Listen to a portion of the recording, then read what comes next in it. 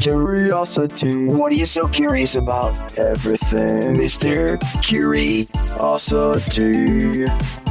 Alrighty, folks, Mr. Curiosity.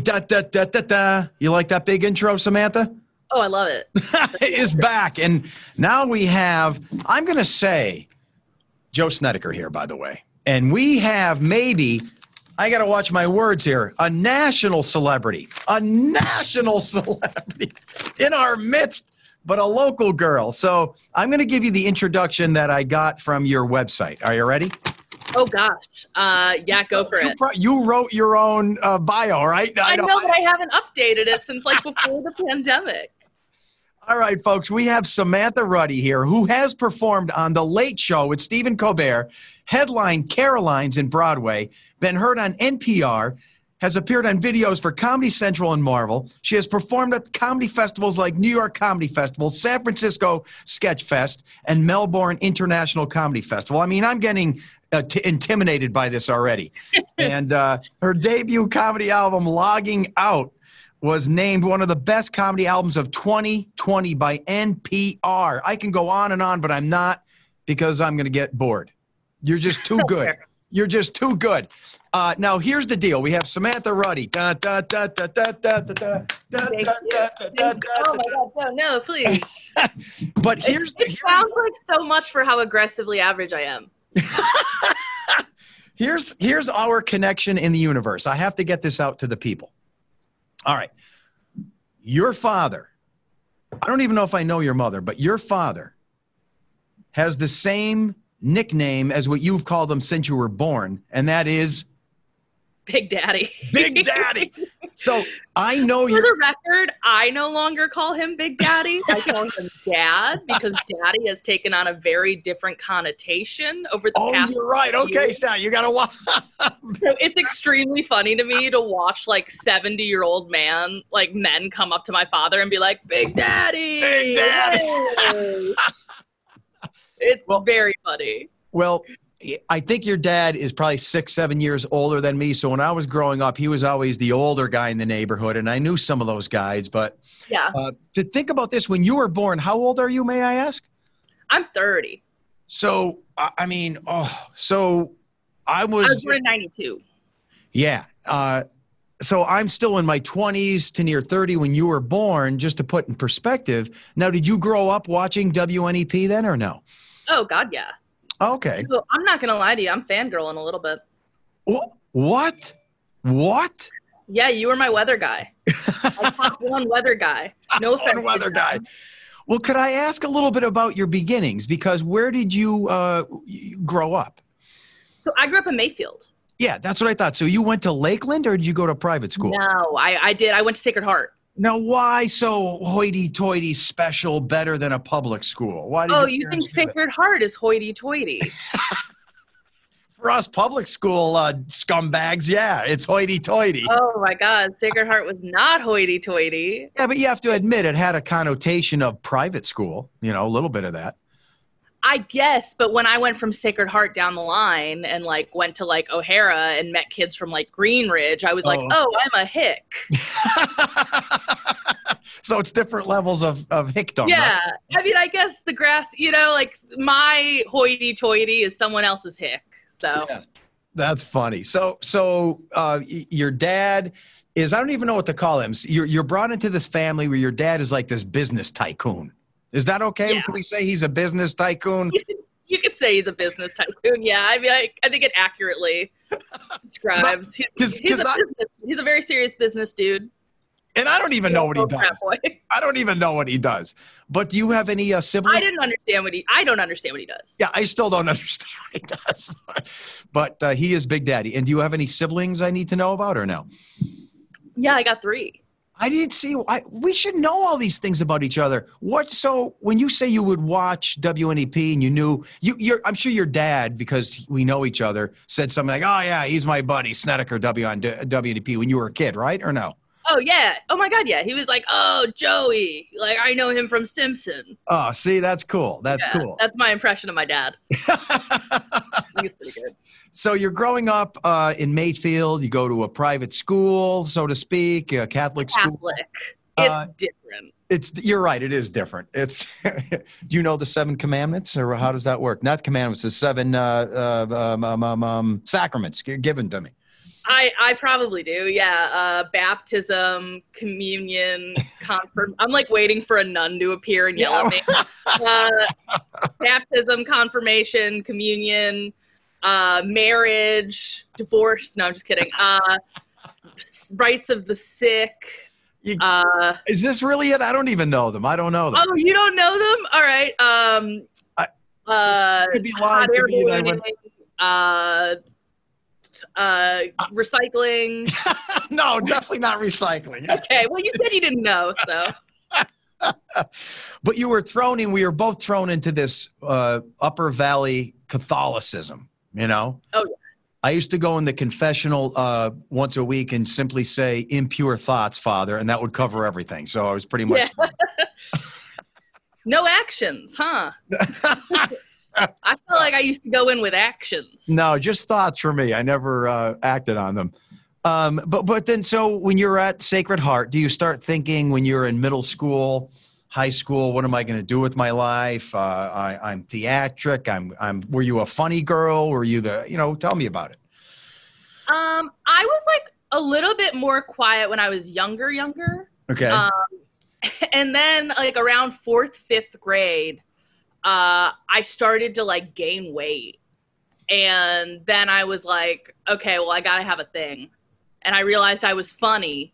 Okay. And I was like, all right, I'm going to latch onto this. And that was it for me. I kind of became a class clown. And I actually did stand up in 8th grade at the Sacred Heart Talent Show. Whoa, that's pretty. So yeah, I knew from like 6th grade, I think, that I wanted to be a comedian of some sorts. So at home, like your dad's a funny guy. I don't know if your mom, do I know her? My mom's so funny. They're like a routine because he's very dry and very like sardonic, and my mother is a big goofball. And they have like this straight man loose cannon bit they do. Like where she'll like be absolutely chaotic, and then my father will just like have some cutting line, and it's like, are you guys practicing this? To like do a pratfall, and then he has the best line, you know? So when you then start to your siblings, by the way, how much older or younger are they? Oh, we are spread out. I got 2 older brothers. One is like 40, the other's 35. Wow. And I'm 30. And then this is the kicker. I have a 22-year-old brother who's a senior at St. Joe's. Whoa. Little Paul. And are you picking on each other? Do you find this as a mechanism for what you've become? The fact that you have to thwart maybe insults and infections from older brother, that kind of thing? Is it like a family dynamic, a battle going on? What's happening? I mean, we definitely fought, but like, I don't know that like I felt humor was like a mechanism for them. Okay. I think that was more so just like pure sibling slapping, you know? But we actually didn't fight that much. I probably fought the most, honestly, with my little brother, because he was like just young enough that I didn't know what to do with him, but I was still too young that I didn't have any like maternal instinct toward him. Gotcha. You know, like when I was like 11, 12 and he was 4, 3, like I feel like we used to like fight all the time with each other, like just argue and which is the way it normally is. That's how it has to be, right? Yeah, I know. It's just funny though, because I was like 12 years old and my like arch nemesis was a 4-year-old. Just like, he's in my room again. Yeah. But I guess what I'm trying to paint a picture of your upbringing is very non-dysfunctional. If anything, it's almost like a perfect childhood, I would guess. Knowing your parents, knowing your life. I don't know. It seems to me like... I think, and I don't want to go too deep on Mr. Curiosity, local news. Come on, I'm curious. Oh, by the way, I have the bell here. If I ask too many nosy questions, you just say, hit the bell, and then I shut up. I I think I had a great childhood. Right. I do. Like, I think I had a very nice childhood. I think that there is a very specific trauma that comes from being a gay person in Catholic school. Oh, you're right. So I can definitely see that, because Catholicism is very rigid. It's very rigid. You probably I grew up with shame, you know. Yeah. You grow up that, you know, like my parents are divorced, not from each other, but they were divorced previously and then they met. Yeah. And like, you know, I'm gay, and I was just like, oh, so we're like all going to hell, you know? You're just sitting there 12 years old, like, well, I didn't know I was gay yet. But I'm just sitting there like, whoa, my parents are divorced, so they can't go to heaven? You know, it's just like very traumatic thoughts to give a child. No, you're right. And if I can inject too on a similar note, because we're one with this, my mother used to get, like all women in the 70s and 80s, these catalogs in the mail. Now I'm 12, 13 years old, and I see like a Fredericks of Hollywood catalog. I don't know if you're familiar with that. I've heard. Yeah, the that's Victoria's just like Secret of Yore. Yeah, it's like Victoria's Secret. It's like what a mom gets. I don't know. Yeah. And I remember seeing these things in this catalog and having these thoughts. And I'm going through puberty, and then I'd go to, you know, my Catholicism classes once a week, and they'd be like, those are thoughts from the devil. You are a sinner. And I'm like, wow, what? Not knowing it's all normal. You know, it's just biology acting out. But I'm filled with guilt, you know? Yeah. And yours is similar but different. Yeah, you know, I mean, I just remember being like, because I was like a religious kid for a minute there. Like, I remember like. As I was, you latched on? You latch on? Yeah, I remember like 6th, 7th grade, I was like, oh, like I got like, I really fell down a rabbit hole of like getting super into Catholicism. And then I sort of like kind of realized that like drinking was fun and doing bad things was fun. And like, you know, maybe I don't have to follow all these rules. Ooh, and then I love sort of gradually made my way out until I was like 18, and I was like, oh, okay, I'm gay. And then I kind of fully stopped going to church. But my mother still goes every Sunday, and she would love if I came with her, and she would hate this interview. Oh, I know. Well, it's a generational difference for sure. And I don't know this answer. I'm not playing dumb. Hasn't the Catholic Church hopped on to the whole gay thing now, or not really? No. My girlfriend's an Episcopal, and they are very gay friendly. They're like a relatively more liberal church. So I've gone to a couple services there with her, and I volunteered at a summer camp with her that's in the Episcopal faith. But the Catholic Church is still pretty rigid. Like Pope Francis is great on like feeding the poor. Yeah, right. But on like social issues, they're still pretty rigid. I thought so too, but it'll come around because free thinkers will eventually take charge. Trust me. Science rules, biology rules, truth rules, and that'll trump I don't everything. know if we'll be here to see it, but I hope who knows? But anyway, so once you get into 17, 18, where do you decide to go to college? I went to Syracuse. Okay. Yeah, I decided to go to Newhouse, which is like their broadcast. I'm sure you know, it's their broadcast communication school. Everyone knows there. Syracuse Broadcast School. Yep. Yeah, and then you know what? I actually dropped out of the Newhouse program because I didn't want to get up at like 7 a.m. to go like film documentaries. I was like, okay, this actually doesn't sound very fun. How about waking up at 3 a.m. to do forecasts and the WNEP? Yeah, not for me. I work at nighttime, Joe. It's not for me. Please, I can't do it. So you ended up with what degree from Syracuse? Tech. Yeah, I wound up. I'm the only person in the world to drop out of film school to go to tech because it's easier.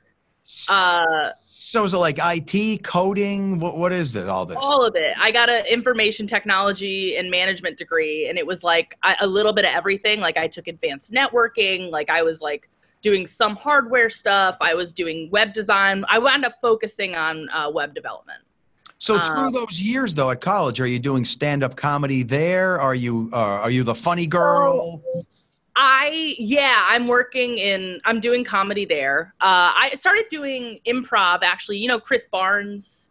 I know Chris Barnes? He's on my podcast. You got to check them out. We talked an hour. Chris Barnes. I do. Yeah, I love Chris. He taught me improv when I was like 14. Chris is a god. Chris is a character. I love him. Yes, I know. He taught me improv when I was like 14 years old. I did Comedy Dojo down in the basement of the Cultural Center with him. Get out of here. Yeah. So I did that in high school. And then when I went to college, I joined a sketch group.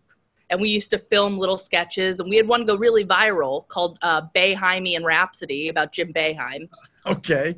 And then I started doing stand-up when I was like 20. So I was about finished with college. And I swear to God, I almost failed out because I got so invested. I like stopped going to like classes. I like just was like, I would drive like 3 hours to do an open mic in Buffalo because there like wasn't much in Syracuse. There was only like 2 open mics.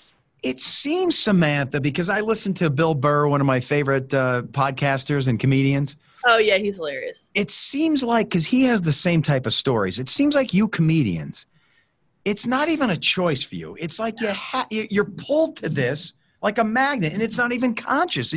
I got to do this. Nothing else matters. It's like a calling. As soon as I realized I was good at it, I was like, all right, this is what I have to do. And I honestly... probably not the smartest decision. Like I had a tech degree and I was just like, no, I'm going to try this 1 in a million thing. And, honestly, I still don't know if it worked out, but so far it's going all right. Well, life is a work in progress. You know that. Come on. You got to keep pushing. You got to follow. You're never finished. Yeah. You got to follow your passion. So when does it start to kick into gear? When you graduate college, and you're looking for a job, how do you start getting on these national programs and being recognized? When does that start? So I get out of college. I get a tech job. Okay. I get a job making targeted ads for people. I'm so sorry. But in my defense, I was just making sure that like, if you lived in Minneapolis, you didn't get a coupon for Texas, you know? That's what I was doing. And I did that for a few months and then I quit. And then I cycled through jobs. Like I would be a nanny. I would quit. I would dog walk. I would quit. I would temp. I would quit. So 21, 22, 23 years old, this is what all these things are going through. Yeah, that's exactly the age. Like 21, 22, 23, I'm like doing open mics in the city, starting to get put on the good shows, starting to meet people that like are better than me.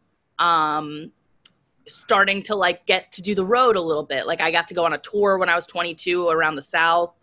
And that's that's one of the reasons I would quit jobs. Like I would do a job, I would get an opportunity to do a tour or something. And I would be like, all right, I'm out. And then, you know, and it helps that I had the safety net of my parents. You know, I knew that if I quit my dog walking job to go tour and things went south, I wouldn't be homeless. I was going to say, I was going to say, what is Big Daddy saying through this whole process? Is he saying, yeah, that's good, I want you to do this? Or is he kind of, you know, I'm a dad, or, you know, we want our kids to follow their passions, but we want them to have, I guess, a solid backup plan. It's tough. Yeah. What's Big Daddy saying? I think because I had the tech degree, they weren't that worried because they knew I would always kind of have something to fall back on. Right. I mean, as much as they were excited about having me in Newhouse at Syracuse, I think they were a little relieved when I wound up getting the tech degree. And you know what? Like they were very supportive, but also like I think appropriately apprehensive for a little bit. And then around 24, I got signed by a management company. 24, I got like signed. Like an agent type thing? Yeah. I got seen at a show and they signed me, and then that's when things kind of really accelerated for me. Like I started doing like all the best shows in the city. I started like meeting comedians that I idolized. I started like getting put in auditions for stuff, and like nothing major happened, but I think I headlined Caroline's like not soon after, or not too soon after. And like, I think that's when my parents were like, oh, okay. So this is viable. So so the whole time though, when you're doing this, is there a deep confidence, like you believe in yourself to the point, like, or do you have to pump yourself up and say, I can do this? Like, you're meeting these people, you're going to these big gigs. Is it intimidating? Yeah, you have to be delusional. You do. And I'm wondering. I can't remember who said this. I think it was Jimmy Fallon, but like, you have to be delusional because like, you have to just believe that you belong there. Like, so often at that stage of my life, like 23, 24, 25, I was the worst comic on the best shows. Okay. That's the level I was at, where I was like getting the best shows in the city, but like everyone else had TV credits and I was nobody. So at times, are you bombing and embarrassed, or there's not much? No. There's not much of that. I don't really, I knock on wood, I don't bomb that often because when I'm doing shows like that, I only do material that I know works. Like, I don't mess around. Like, especially when you're the worst comic and all the comics are like, they have Comedy Central half hours and they've been like on a sitcom, like you want to murder. So you do your like absolute best material. Yeah, but still, Samantha, because I do TV for 30 years almost, there's still butterflies and that hot feeling you get before you have to perform. Oh, yeah. That had to overwhelm, and sometimes when that hits, then it takes away your confidence without your approval. Yeah, I don't get that for live audiences. Oh, you don't get that? Wow. No, I get that for TV. You get that for TV? Interesting. Yeah. Interesting. Yeah, that's when it's a live audience, I'm like very confident and like able to connect almost immediately. And as soon as there's a camera there, even if there's a live audience, that's when I get butterflies. That's when I get nervous. I find that hard to believe because people, when you see them, it's their physical presence of all this massive humanoids that would take away from confidence. But when it's a camera, it's just a piece of inanimate, equipment. I would think it's the opposite, but hey, whatever works. Yeah, the camera's unseen people. Like in my head, these are people, I see them. But a camera, that's like, I don't even know who's watching this. Unseen. Yeah, that's what gets me going. Like, so when does it start getting your first like national show? Give us some gossip. For our listeners, we want to know what it's like when you go to a big Colbert show or like you were a couple of weeks ago on Jimmy Fallon. Like, what's the setup? Is it very ritualistic and standard issue and cold and sterile, or next, all right, have a good day, next? Like, how does it all work? So my two late night experiences were very different from each other. I did Colbert when I was like 26, I think. I was a baby. Okay. It was 2018. I taped it. And I watched it. I watched it on YouTube. I watch all your stuff.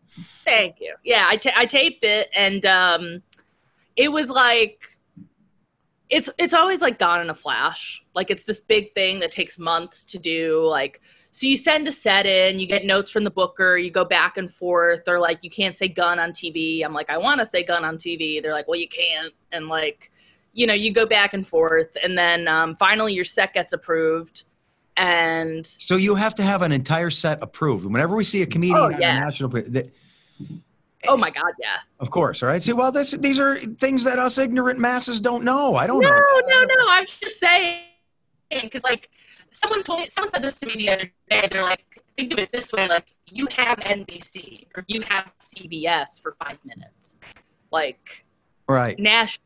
So it's like you're not going to be allowed to like just go up there and riff, Yeah. Like they want everything written down. You have to do a transcript. Every time I've done late night, I've had to send a transcript. And do they ever try to alter it or no? Like, besides, you can't say that. Like, hey, that joke's not going to work. Try another one that kind of change this word. Oh, yeah? Yeah, every time. Every time. How about that? Yeah. I know very few people, unless they're very famous, who don't get notes. At least like a compass or Wow, I never would have guessed that. But when you show up to, say, Colbert, is it like a door you knock on? You get out of your Uber? Like, how does that work? So they send a car. They send a car. They send a car, and you get there, and you get out, and there's immediately like a bunch of pages. Like, have you ever seen 30 Rock? Yes. Like Kenneth? Gotcha. Okay. There's like 4 Kenneths who like grab you and usher you into the building. And then they give you anything you want, Joe. Really? Anything. It's like having a genie. Get out. Give me 10 Twinkies.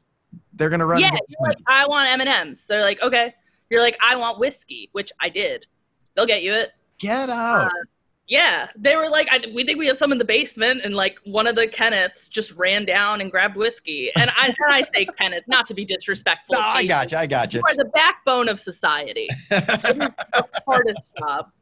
But they went and they grabbed like anything you need. You know, like, oh, your shirt's a little bit wrinkled. Let's steam it. You know, you do hair and makeup. It's like, oh, they do that too, hair and makeup.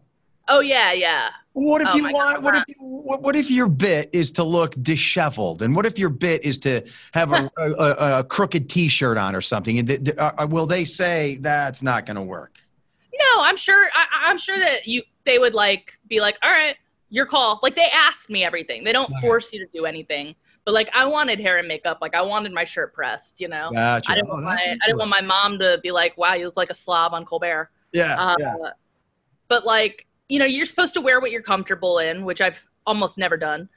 Although this last time I felt more comfortable. Yeah, like they'll get anything for you. They're so nice to you. They give you like a big gift basket. Colbert tapes very differently than Fallon. They're very different experiences. So I'm about to really ruin some TV magic. Uh-oh, this is it. See, folks, Mr. Curiosity is getting deep. Here we go. Colbert's not present when you do stand-up. What do you mean? He introduces the comedian. You come out. Yeah, it's TV magic. Well, I don't understand. So when he introduces you, what happens? That's taped? You're not actually there. It's pre-taped. What? Your piece was taped. So what they do for Colbert is they have a big stand-up show in the Ed Sullivan Theater. And they're very clear on the tickets that Stephen will not be there. And they get like 6 comedians. You go, you do the best show you've ever done in the Ed Sullivan Theater, and they tape all the sets, and then they slice them up. And when they have a week where they don't have enough material to fill it, they put a stand-up in. And then they have Stephen tape their intro, and it cuts over as if he's there. Well, see, Samantha, we appreciate your honesty here. We're cutting right through the truth, and we're knocking down walls. Yeah, that's what it's like. And honestly, it's in some ways it's less nerve-wracking. I was gonna say, yeah, because you're just doing a cool show, and you're still in front of an audience, correct? Yeah. Oh, yeah, an audience that's like thrilled to be there. Right, but it's not the Colbert audience. No, it is the Colbert audience. It's not the live Colbert audience. It's a lot. It's like so they are there because they got tickets on the Colbert website, but It's called the Colbert Comedy Hour. And it's very clear on the tickets that he will not be present. It's like comedians they've curated that you'll like. No, but so if I got tickets to Colbert, or is it something different than the live Colbert show versus the comedic part? That's what I'm still confused about. Yeah, so it's like different. So if you want to go see Colbert and the guests and stuff, that's a different ticket. And then this is the Colbert Comedy Hour, and it's like they'll tape it on a Friday when he's like not there. Not there. Oh, so you didn't meet him? No, I didn't. And some comedians do. Like every now and then they'll have a comedian and they'll do it the traditional way, like during the show when he's there. But over the past few years, they've done the Comedy Hour splice it up thing. Interesting. And what about Jimmy Fallon a couple of weeks ago? What was that all about? That was very traditional. Okay, so let's hear that. Car picks you up. Car picks me up. Kenneth's take me into 30 Rock. Same procedure, and then what? Very, very sweet guys. They're all very nice. And then I got my little whiskey. I brought some friends with me. They gave me a bunch of gifts and stuff. I got to meet the kid from Stranger Things, Gayton. He was so nice. Okay. I got to look at Elizabeth Olsen. I did not meet her. And then, I was actually getting changed, and he knocked on my dressing room door, and I thought it was like my buddy who was like there with me. He went to get a water, and then I was like, oh wow, it's Jimmy. So Jimmy, does he do this purposefully to all of his guests, or he just happened to knock? Yeah, he does. He opens the door, and there you are. Hey, I'm Jimmy, and like that kind of thing. Yeah. He was like, hey, thank you so much for doing the show. Wanted to chat with me a little bit. Which honestly was so nice and really helped with nerves. Get out. So you and Jimmy just hanging out, chatting. Yeah, so he just comes back to your dressing room and he chats it up with you, and then he's like, all right, we're gonna go start the show soon, so like I'll see you out there. And just like he is in TV, like he kind of a hyper and friendly guy. Yeah, just like a real golden retriever of a guy, real nice. Yeah, that's interesting. Yeah, just like a big sweetheart. And then you go out, you do your set, you're like dying. And then you go over to the couch, you get to sign off with everyone, and then it's over. Wow. But, and then we did get to chat a bit, and he was very nice. I told him about I was a big SNL fan when I was a kid. I mean, I guess I still am. Sure. But I was like obsessed when I was a child, and I used to watch the Best of Jimmy Fallon like all the time, that DVD. And so I talked to him about that for a little while, and that was fun. He probably appreciated it. I don't know if he hears that all the time. I wonder. He did, actually. Because he told me that he actually got to pick those sketches himself, which I did not know. Get out. So all this information. This is cool. This is cool. Yeah. Now, one thing, and I know you're not going to badmouth Jimmy Fallon, so here's the bell ready to go. Now, and maybe I'm talking like the old guy now, but do you like the way comedy is going? Just 10, 20, 30, 40 years ago, your Lettermans, your Carson, your Jay Leno, they had edge. They would be slightly abrasive to people. They would knock people down. That was a part of what comedy was and is. And now the Jimmy Fallons and maybe even a little Jimmy Kimmel, it's more like cutesy, let me dance with you, he. You know what I mean? Is it becoming less edgy and more cutesy what Fallon is doing versus like a Letterman, which had a sarcastic edge? What do you think about all that? Or don't you know what I mean? I know exactly what you mean. I think that there's like, I think that everything has gotten more specific and more niche. And if you want your sardonic, like Bill Burr, if you want like that, you can seek it out. You can seek it out, right. The thing is, like, as much of an institution as the Tonight Show and the Late Show are, there's more options than ever to listen to whatever you want. Like, you could listen to the darkest thing imaginable that like wouldn't have been allowed on TV back in the day if you want to, like you could find anything. And I think there is a lot of biting stuff. Like, I work at Full Frontal with Samantha B, and I would definitely describe her comedy as biting. Yeah, I know you can find it, and I know exactly what you're saying, but like you never see Letterman or Carson doing a dance with a guest or something. You know what I mean? Like, it's not like above it, but there was this something there. It's a different kind of it's a different era, of like,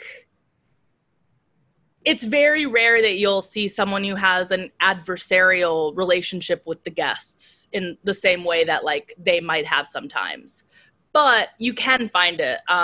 Like, there's more late night shows than ever now. Sure. It's that they're not all on network.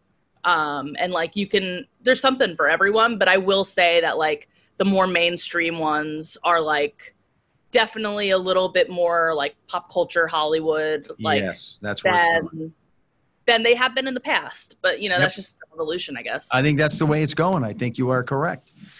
All right, now I have to ask you about this because I have to delicately touch this subject without getting in trouble, and maybe you're going to answer it for me. All right, you've heard this before. Here we go. Women aren't funny. Oh God. So, what? You don't want me to go there? Hit that bell. I'm just like, I'm just so like. What do you think about that? I mean, I just think it's like. Do you know at least what the context of that is? It means a guy. I'll set it from my perspective. My buddies and I all pick on each other, joke around. Oh, hey, pimple face, big nose. We're sarcastic. We pick on each other. When women are out, they don't do that. You have to admit, most women. We're dealing with stereotypes. So it seems like the male, for whatever cultural reasons, we pick on each other. You make fun of each other. And the ladies, not so much, at least in front of each other. And that maybe leads to this belief that women, of course, there's funny women out there like you and others. I have a list here. You have your Ellen DeGeneres, your Kate McKinnon, you have your Amy Schumer. Let's go to Joan Rivers. Let's go to Silver.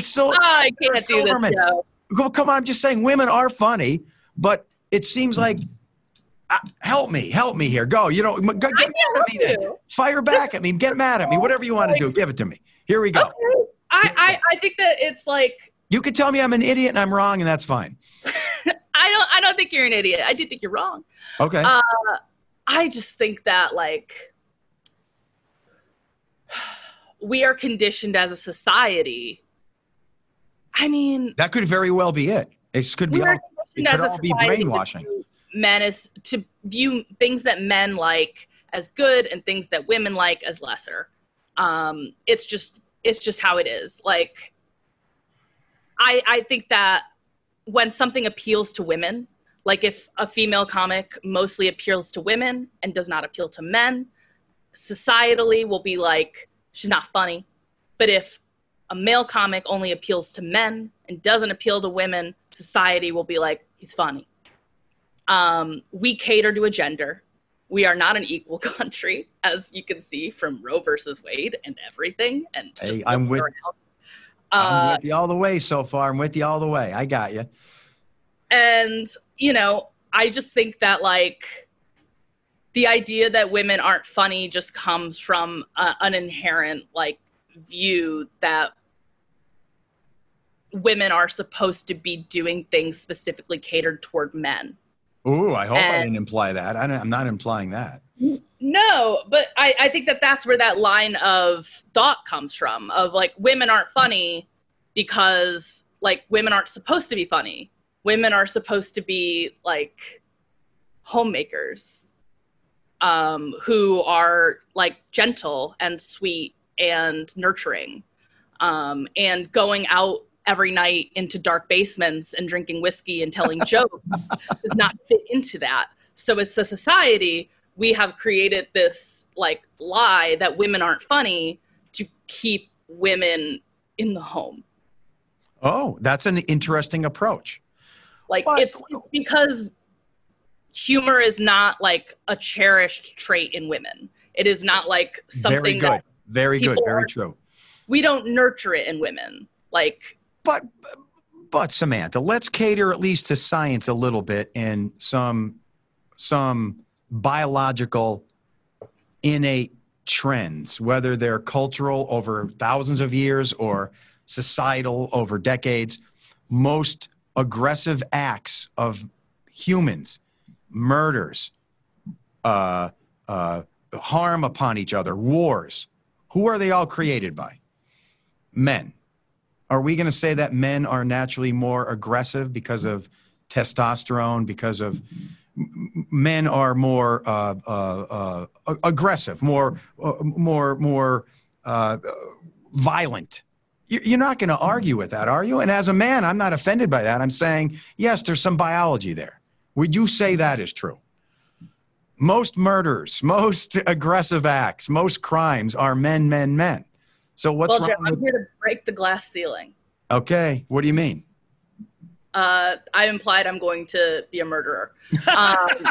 No, but you see what I'm saying? So if I'm okay with that, what's wrong with saying the opposite, that a lot of female characteristics tend to lean more towards nurturing and caring, and that's not a bad thing. Well, I think because one is true statistically. Right. That, no offense, boys, big fan of the boys, are responsible for most violent crimes. Right. But the other... I'm not offended by that. I know I'm not a violent... But the other is not...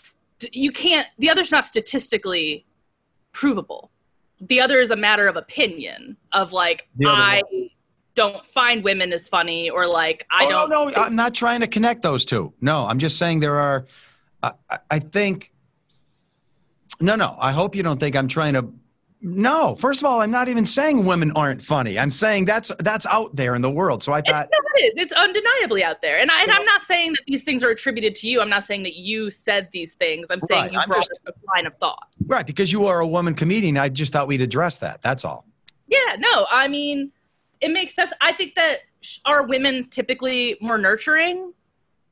Yeah. I mean, I think that women are, but I don't think that it has a bearing on if someone is like a certain personality type. No, but I just think maybe in some weird, bizarre cultural way, whether it's stereotypically inflicted upon us since we were born in this culture, but when men pick on each other and make fun of each other, it's coming from a place where there's a lack of nurturing skills and we don't know any better. Whereas women have a little bit more nurturing and caring skills. I've seen that when my parents were ill and my dad had passed away. My sister amazed me with what she was doing, and I felt like a goof. I didn't know what to do. Well, she rose to the occasion. You know what I would say that like there is a societal expectation. When I say that women are more nurturing, I'm not saying that we are biologically or innately necessarily more nurturing. I'm saying that society rewards us for being nurturing and punishes us for not being nurturing. So we are conditioned to be that way. Could be, but remember up until just a few thousand years ago, for tens of thousands of years, that because women bear children, they're taking care of children for tens of thousands of years while the guys are out committing warfare on each other and trying to feed the family. That's biology there too. Sure, but I also think that it had to be all biology or some of it societal reinforcement? You know, I'd say definitely an unhealthy mix of both. Like I have a brother who is way more nurturing and maternal than me, and personally, I would drop a baby. But no, we're dealing in averages and stereotypes. You can find exceptions to everything. So I'm not saying that. No, I know. I'm just saying that like that is something that growing up I always felt like when I dressed more feminine or I was like I like babysat or like did like traditionally feminine things, I was rewarded. Like I was praised. I was like, oh, you're going to be. Yes, you're right. Yeah. So, and then that becomes. And when I like rode a quad and like, you know, did like, people were like, all right, but you're going to grow up. So, you know, like we are like, does biology play a point in it? I don't know, man. I'm not a scientist, but I know that there. I know you are. Yeah, but you're a meteorologist. Actually, my bachelor's degree is meteorology, geoscience, but my master's degree is biology and environmental science. So I have a lot of biological background. But no, the bottom line. I was going to ask if it was raining. The bottom line is both of us are saying is yes, women are funny. Yes, women are funny. There you go. Also, oh man, we got so deep into this. I know. Well, that's good. That's what comes out in Mr. Curiosity. No, I love it. So where do we go from here? What's your next step? You've done shows. You've been, let me see what this means. A Brooklyn magazine called Samantha one of Brooklyn's 50 funniest people. It's true. You should be obsessed with her, says Vulture, feature on Follow Friday. I mean, you got all these accolades. Where are we going next? I don't know. I hope you become globally famous so this podcast really picks up. I have no interest in being famous, Joe. Oh, I love that. I love that. I really don't. I want to make a great show. I don't necessarily even want to be in it. That's what I really want to do is I want to make a sitcom. Oh, so a character in a sitcom, like you are the character. You want to devise this, right? No. I don't necessarily want to even be in it. I want to be Larry David with Seinfeld. Like I want to create a great show. So now you brought up a name that we can talk about quickly before, because I think I'm running out of time for you. Larry David. So do you love his work? Yeah. Yeah, me too. It's awesome, right? Yeah, he's great. He's great.